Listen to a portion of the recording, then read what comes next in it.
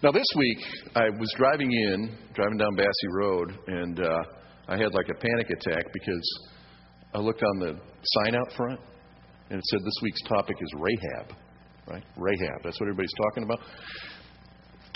I thought we were supposed to talk about rehab. So that's what I made a message about rehab. So if you want to hear about Rahab, I'm sure Michael's got a now word for you over in the sanctuary. All right, he's preaching over there right now about Rahab. But actually, I got a special dispensation this week. Last week, Matt Scott was here, and he was supposed to preach on Tamar, but he preached on 1 John. So I invoked, and you get this every once in a while, I invoked the Matt Scott exemption. So I didn't have to preach on Rahab. So anyhow, what I'm going to do, though, is talk about my favorite topic, which is me. I'm just going to share a little bit of my story, a little part of my journey, and some things that I've learned along the way to help me discern God's voice so that I can live a God-directed life rather than a self-directed life. So let's start with some scripture here from the Gospel of St. Luke,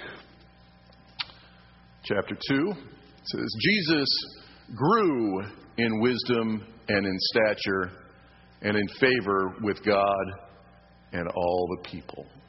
Jesus grew in wisdom and stature.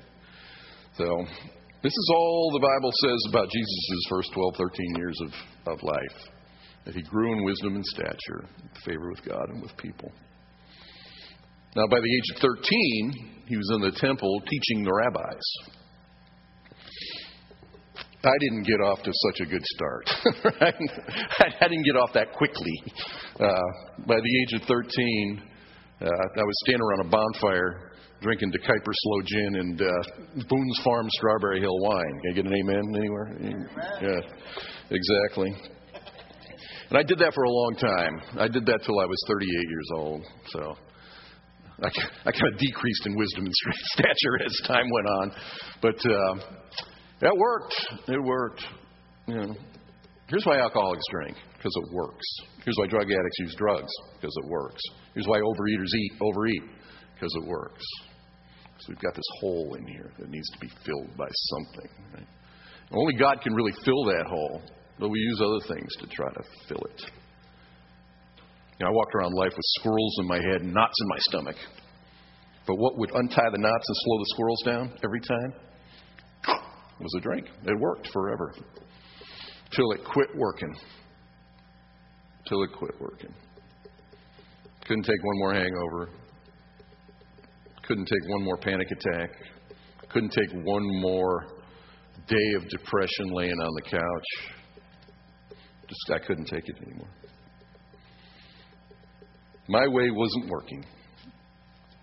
Now, most guys can, particularly in our culture, can maybe relate to this, that my thought was, and I was successful in business and still had my marriage and still had my house and my cars and my cats.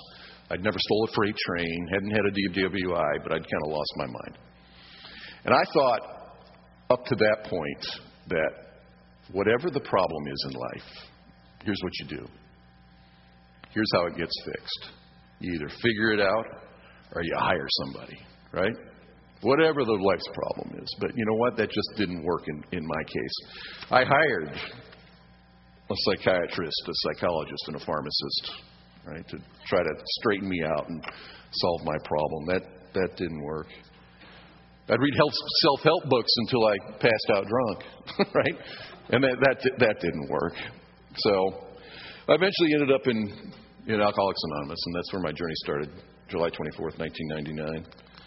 And I discovered there that in order to recover, something else needed to be happening.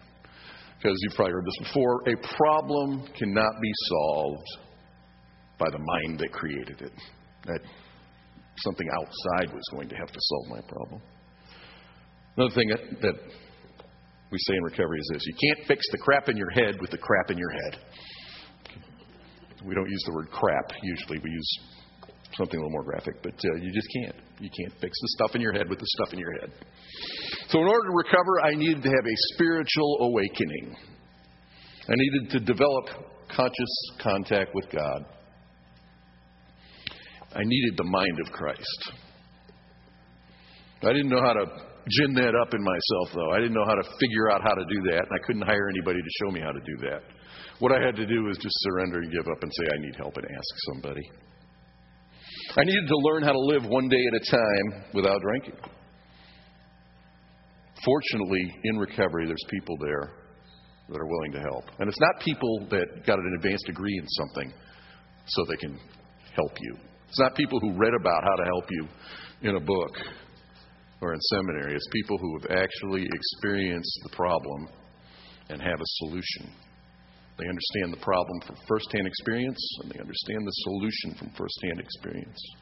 People that have made conscious contact with God. People who live in relationship with God. People who have the mind of Christ. And their lives depend on sharing that message with the newcomer. I say my name's Chris. I'm an alcoholic. Not necessarily because I need to tell myself that. I already know that. I say that so that the new person coming in can have somebody to relate to and realize that there's people who understand. Rob Bell says that sometimes the greatest sermon you can give is, I understand. I understand. So I found a guy who understood and asked him to be my sponsor, spiritual advisor. Something we do in recovery. It's kind of a model of Christian discipleship, I think, where we would like to be in the church, where you ask somebody to be your spiritual guide and lead you. So I did that. I asked a guy, Ben C. He had 12 years sober at the time. Lives in Austin. To this day, I talk to him all the time. I talk to him on my way over here. And he's kind of a Coach Popovich kind of guy. You know, he can be real gruff and real demanding on the outside, but on the inside, he's a teddy bear. And he's full of the love of God. He's also the wisest guy, wise in terms of godly wisdom, that I've ever met. Still is to this day. So we started, and I came to realize, and he told me, my thinking was my problem.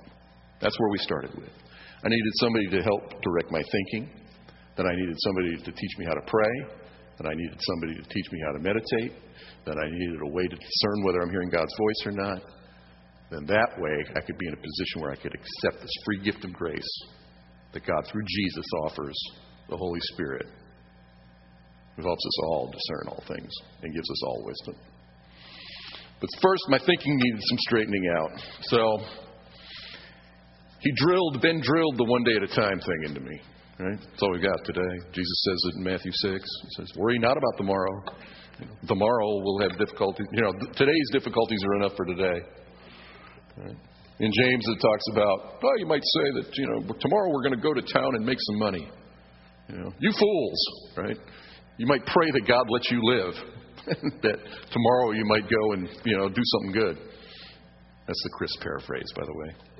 Anyway, this one day at a time, it's important. I came in and I said, Ben, I don't think I can quit drinking forever. And he says, well, can you do it for 24 hours?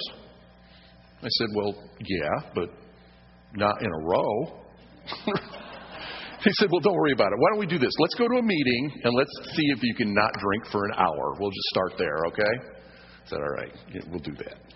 So I learned one day at a time from him that way. Also this, I told him, Ben, I'm concentrating on doing the next right thing. He said, well, that's great. So, Chris, for guys like you and me, that's projecting too far into the future.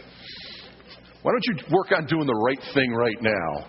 Then we'll see what happens, all right? That works best for guys like you and me.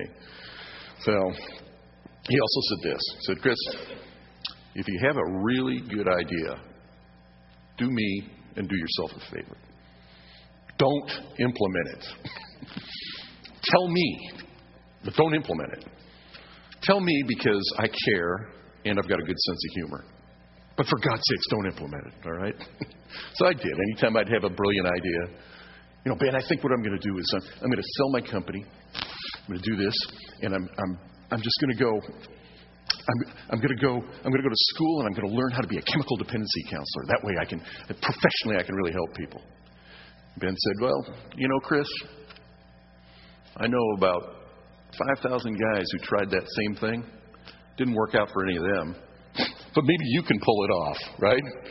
Of course, he knew best. He knew best that I should just stay on the path that I was on right at that moment. I was getting sobriety for myself, recovery for myself, developing a relationship with God for myself. So I needed somebody to do my thinking for me in the beginning, and he was perfectly qualified. He told me what meetings to go to, what to read, when to go to bed, how to talk to my wife without irritating her any more than she already was. He did my thinking for me, and it really helped. I told him it seemed like I was getting brainwashed. And he said, well, your brain needs a good washing. He was right. Because it turns out, if you get into recovery, and the studies show this, and it doesn't matter what it's from, right? Whatever the chemical, whatever the behavior even. Because they all become physical addictions. I mean, even people that are sex addicts, for instance, it gets in them. Their brain chemistry changes. And you know you're addicted to something if when you stop, you go through withdrawal. But what happens is, particularly with alcohol and drugs and even process addictions, the behaviors, is that it takes 2 years for cognitive brain function to get back to baseline, they found. So it takes a while. I hated hearing that the first 2 years I was in recovery, right? But it turned out it's true. It's true. It takes a while. So it's good to have people who care and have a good sense of humor. Well, I have one. So next, he started me on my prayer life journey. At first, it was just asking God first thing in the morning to please keep me sane and sober, and then thanking Him at night for another good day of sobriety, even if the day was bad. That's where I started. Then it was pray about everything. Pray without ceasing. Make your requests known to God. Pray about everything. Conscious contact. That's what I was after. What he was advising me to do. He said, Chris, first thing in the morning, make conscious contact with God. Even if your prayer is just God. Just first when you wake up, first thing you do when you open your eyes. Make conscious contact with God. He said, guys like you and me can screw it up between the bed and the bathroom. So it's a pretty good idea to get on the God train starting right away. So I did that, and I started my prayer journey and my prayer life. He was real adamant about it. I was playing in a bar band, Jackie and the Tees. You may have seen us at the Make My Day Lounge and Drug Distribution Center. I guess none of you ever went there. Anyhow, I played in a bar band. And even after I sobered up, I was still playing in the bar band. I play guitar. And one night we were playing this place, Shenanigans, on the northwest side. It's not there anymore. It was a particularly heinous evening. And I decided, I can't do this anymore. I drove home and I said, you know what? If this is going to drive me back to drink. I cannot do this. I can't be part of this whole world anymore. Can't be part of this scene. My playgrounds and playmates have to change. It's dark. I just can't be part of this. It's not good for me. And so I kind of decided that that was it. But then I realized, I need a musical outlet. I need to play. I've played, since I was 12. So I need to play. What am I going to do? So the next morning I woke up. It was a Sunday morning. And I called Ben. I said, Ben, I can't do this bar band thing anymore. I said, but I need a musical outlet. What do I do? And he said, well, have you prayed? I said, no. Ben? I guess I lost my connection with him there. So I called back. Ben, it's Chris. We lost connection. Have you prayed? I said, well, no. Click. Oh, I got it. Okay, now I understand. All right. God, would you please give me a musical outlet? Amen. So I called him back. Okay, Ben, I prayed. I said, all right, good.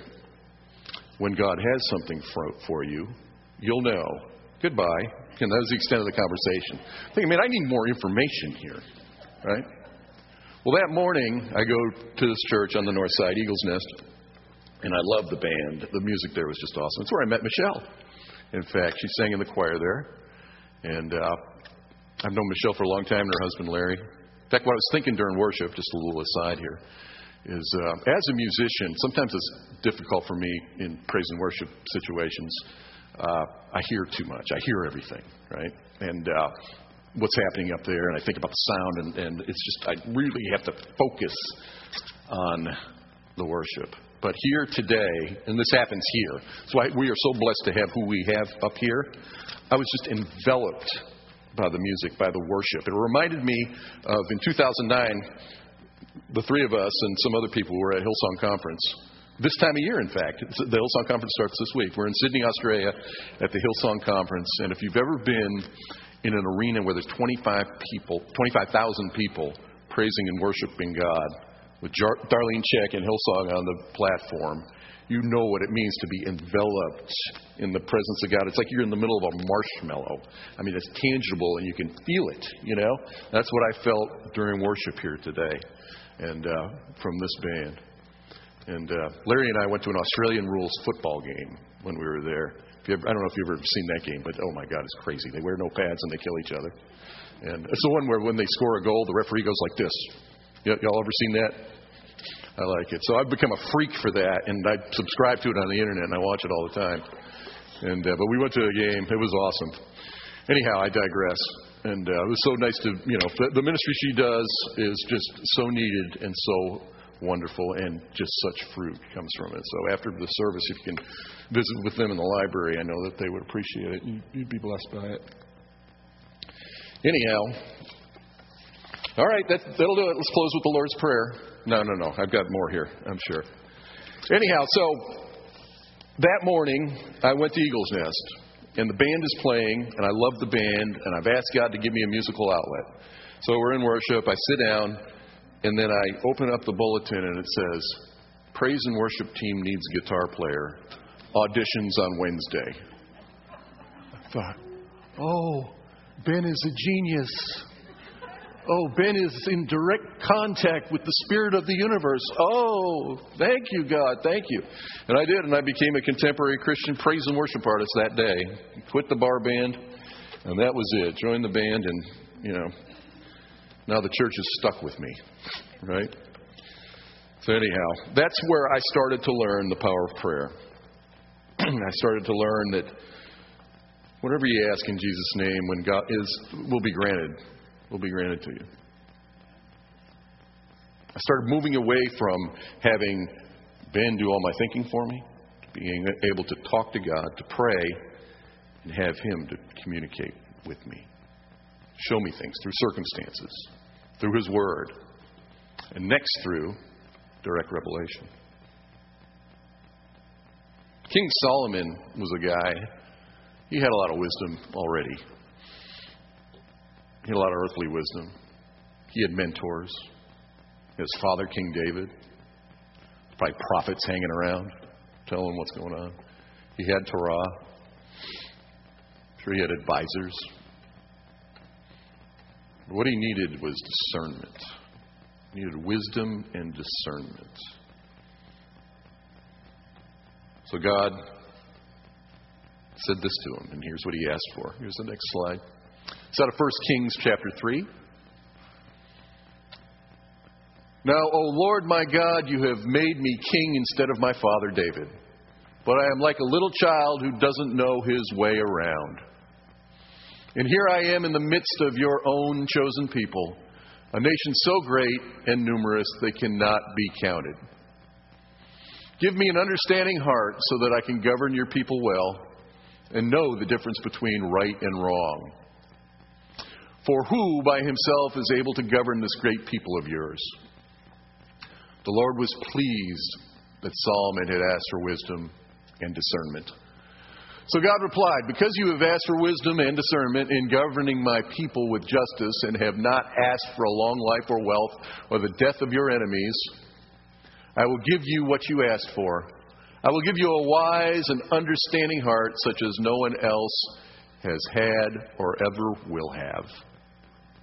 And I will also give you what you did not ask for, riches and fame. No other king in all the world will be compared to you for the rest of your life. And if you follow me and obey my decrees and my commandments as your father David did, I will give you a long life. It's from 1 Kings chapter 3. Praise be to God. Thank you for your word. Did you all come out because you thought I was done? Okay, we're not done. You can go back in there and hibernate, all right? No, go back in there and rehearse the song for later. Thank you. Threw him a curveball there, didn't I? You know, so what I did was I prayed that prayer. I asked, Ben took me to this scripture, and he said it was time for you to pursue spiritual discernment. You know, it's enough to ask wise people for things. It's not quite enough. What you need to do to advance and to continue on this journey is ask God for spiritual discernment. So I did.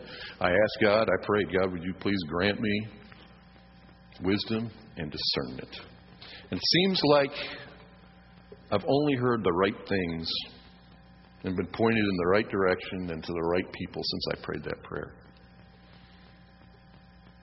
All the guys that influenced me in recovery were Christian guys. They're the guys who encouraged me to start the Pioneer Group, and we kind of did it together 14 years ago. And they're the guys who told me what to read. They're the guys who, you know, I've just been pointed in the right direction. And then the Spirit of God comes and tells me, like, where to go and what to do. And it just seems like it's the right places. I remember where I was standing the first time in 2004 when I just heard, okay, go to Australia, go to the Hillsong Conference. I was standing in a ladies' Bible study, playing my guitar, and that just, like, came to me. And so I did, and as a result of that, the good news of that, I knew I couldn't be on an airplane for 15 hours without smoking, so I quit smoking. And that was 10 years ago. So after praying that prayer, that's a powerful prayer. God, grant me wisdom and discernment. I need the mind of Christ, and God will grant it to us if we ask. So counting on others to do my thinking was fine at first, but long-term, permanent, contented recovery and long-term, contented life depended on me establishing and developing a one-on-one relationship with God. In the 12 steps, we have an 11th step, which says, sought through prayer and meditation to improve our conscious contact with God as we understood Him, praying only for knowledge of His will for us and the power to carry that out. So in the morning, I practice that 11th step. I ask God to direct my thoughts and my actions, especially divorcing me from self-pity, dishonest, and self-seeking motives. Please show me throughout the day what my next step is to be and give me whatever I need to take care of such problems. Show me what I can do for the man who's still sick. Then I intercede on behalf of some people. Ask for some specific things. And then I do this. I get quiet. Start to meditate. And at first I use the process that Ben taught me, where I would test the thoughts that came. I did this for quite a while. Sometimes I'll do it now and then still. But now it's become like a part of my mind. It's become a working part of my mind. I kind of rely on this testing method. And this is the way I've come to learn how to discern God's voice. What I would do is this. I would put a blank piece of paper out with a pen. And I'd say, all right, God, just speak to me. And I would listen. You know, I'd gone through the process of talking to God. Now it's time to listen to God. Some say that praying is talking to God and meditation is listening to God. So I'm listening. And then whatever comes to mind, I would write down. And I do write down. I write it down. I would turn off the edit button, and anything that came, I'd write down. Take out the garbage. All right. Send my wife flowers at the office. Write it down. Put the cat in the microwave. Write it down. Yeah. Then what I would do is test it. I would test it to see if what was coming was my self-will or God's will. And here's the method I learned right here. In a test for self-will, Is what I'm thinking, or what I'm thinking God's saying to me, is it rooted in resentment, selfishness, dishonesty, or fear? Or is it rooted in honesty, unselfishness, love, and purity? First column, the test for self-will, that's all throughout our program. We take inventories of that. Kind of the theology of recovery is that sobriety is here for us. The grace of God is available. What we do, though, we block ourselves off from it. And so what the 12 steps do is gives us a path to clear away the wreckage that opens us up to the sunlight of the Spirit. It opens us up to God. It opens us up to the free gift of grace so that we can receive it. And so what we've found, or what they found, is that common manifestations of self include this: resentment, selfishness, dishonesty, and fear. So we take inventories. Who we're mad at, what we're afraid of, where we've been selfish. Ask ourselves why we have that. Then we ask God to remove whatever it is, direct our attention to what He'd have us be. And we confess it to somebody. And we ask God to take away our character defects. And we make amends if we've harmed anybody, and just continue to live that way. What happens slowly, we grow in wisdom and stature. And we start living in this reality of a loving God who has this free gift of grace available for all. So we do that throughout our program, is continue to watch for these things. Now, the forerunner to AA was something called the Oxford Movement, which started in the early 20th century, and it was a first-century Christian organization that some of our steps come from even. And the guys that started AA were affiliated with the Oxford group. And they tested everything. And instead of looking at things from the negative point of view, what's blocking us off from God, they looked at things in more of a Sermon on the Mount way, which is the honesty, unselfishness, love, and purity. Things that we should strive for. What kingdom living looks like. Where are we absolutely honest, absolutely unselfish, absolutely loving, and absolutely pure. And that's the test for God's will. If I'm living that way, if what's coming to mind is in that column, the thing to do is to obey and do it. Then I'll find out if that's my will or God's will. Usually that works out pretty good. So, take out the garbage. Unselfish. Buy wife flowers. That's loving. Also smart, right? Put the cat in the microwave. Right? Yeah. That's just stupid, right? It's just stupid. Don't do it. Don't do it. And so by doing these things, I learn, and James, it talks about don't be merely listeners to the word so you deceive yourself. Do what it says. And that's sort of key. All right, I'll tell you one more story. Do you have time for that? One more story? If you don't, you can leave. That's all right. I was practicing this way of life and kind of practicing this method. And we were at the bowling alley, my wife and I. We were on a bowling team. There are country lanes up there in San Pedro. And my wife was happy because that night there was only going to be, one of our team members wasn't going to be there. So we were going to be 3 instead of 4 bowlers. That way we would get done quicker and she could get home and watch Project Runway or something. I don't know, go shopping or something. Anyhow, so she was happy. And so we're putting our shoes on, before bowling. And then I hear over the loudspeaker, "Attention league bowlers. There is a substitute who would like to bowl. Please come to the front desk if you could bowl on your team." And so while I'm doing this, I hear, I don't know if it's the audible voice of the Lord, but I hear in my head, in my heart, wherever, in my spirit, I hear, "Go ask that man to bowl." I think, oh, geez, all right. Okay, is that resentful, selfish, dishonest, afraid? Well, I'd be afraid that my wife's going to be mad. All right, and that's self-will, so I'll leave that alone. Okay, honest, unselfish, loving, pure. Well, it'd be unselfish, and that'd be, the loving thing to do. Yeah, unselfish. Yeah, I'm going to do that.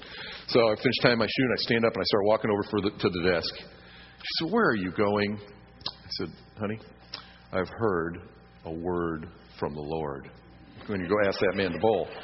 So I asked the man to bowl, and he's thrilled. He comes to bowl with us. In the very first game that this substitute bowled on our team, the New Alley Cats, The very first game, the man bowled a 300 game. The man bowled a perfect game, all strikes, 13 strikes, perfect 300. First one he ever bowled in his life. Now, what gets lost in this story is that I bowled a 269 that game, which was my highest game ever, right? And no one ever remembers that. They just remember the 300 game. What's funny about 300 games, I don't know if you've ever been around when somebody bowls one, but you get about to the sixth frame and he's bowled all strikes, and you start thinking, wow, man, he's really got it going. But you don't say anything because you might jinx him, right? You do not. Nobody says anything about it to anybody. Except somehow everybody in the bowling alley finds out about it, right? And they all show up. They all converge on that lane for the 10th frame to watch him. And so that happened. Everybody showed up. His wife showed up, and she wasn't even there. She just showed up. And then he bowls, he strikes out in the 3rd frame, or in the 10th frame, and the place explodes. It's like he won the Olympic gold medal. I mean, it was just awesome, right? Now, that one game, with my 269 included, was the highest grosser net game for that league for the whole year. When they did the payout at the end of the year, we paid for all 37 weeks of bowling with our payout from that one game. How about that? So I once again said, God, Ben is such a genius. He taught me to pray. He taught me to meditate. He taught me to listen. He taught me how to discern God's voice. And then it's perfection. A 300 game. Just awesome. I know that's a goofy story, but it really did illustrate something to me. And it taught me that, you know what, this is just kind of a way to discern God's voice and then to act upon it. And only good comes from that. Only good comes from that. The good news is this, and I'll close with this. We're going to do one more scripture. As followers of Jesus, there's a reality that we can awaken to. And here it is on the screen. This comes from the Gospel of John, chapter 14. If you love me, obey my commandments. And I will ask the Father, and he will give you another advocate who will never leave you. He is the Holy Spirit who leads into all truth. The world cannot receive him because it isn't looking for him and doesn't recognize him. But you know him because he lives in you now and later will be in you. Let's be a people who are looking for the Holy Spirit. I think we are. As followers of Jesus, we're looking for him. He's here in us. Are we awake? Are we awake? I hope I am now. Sometimes I am. Sometimes I am. I don't have to count on Ben anymore to do my thinking for me. I don't have to rely on my own understanding of what God's saying. I also have this Holy Spirit in me who just tells me, yeah, this is the way, walk in it. This is the way, walk in it. And you do too. You do too. Amen. All right, let's pray. God, thank you for your word. Thank you for this place. Thank you for this ministry. Thank you for this sanctuary. Thank you for the leadership here. Thank you for what you're doing in and through us and around us and with us. Thank you for sending your son, Jesus. So we have some...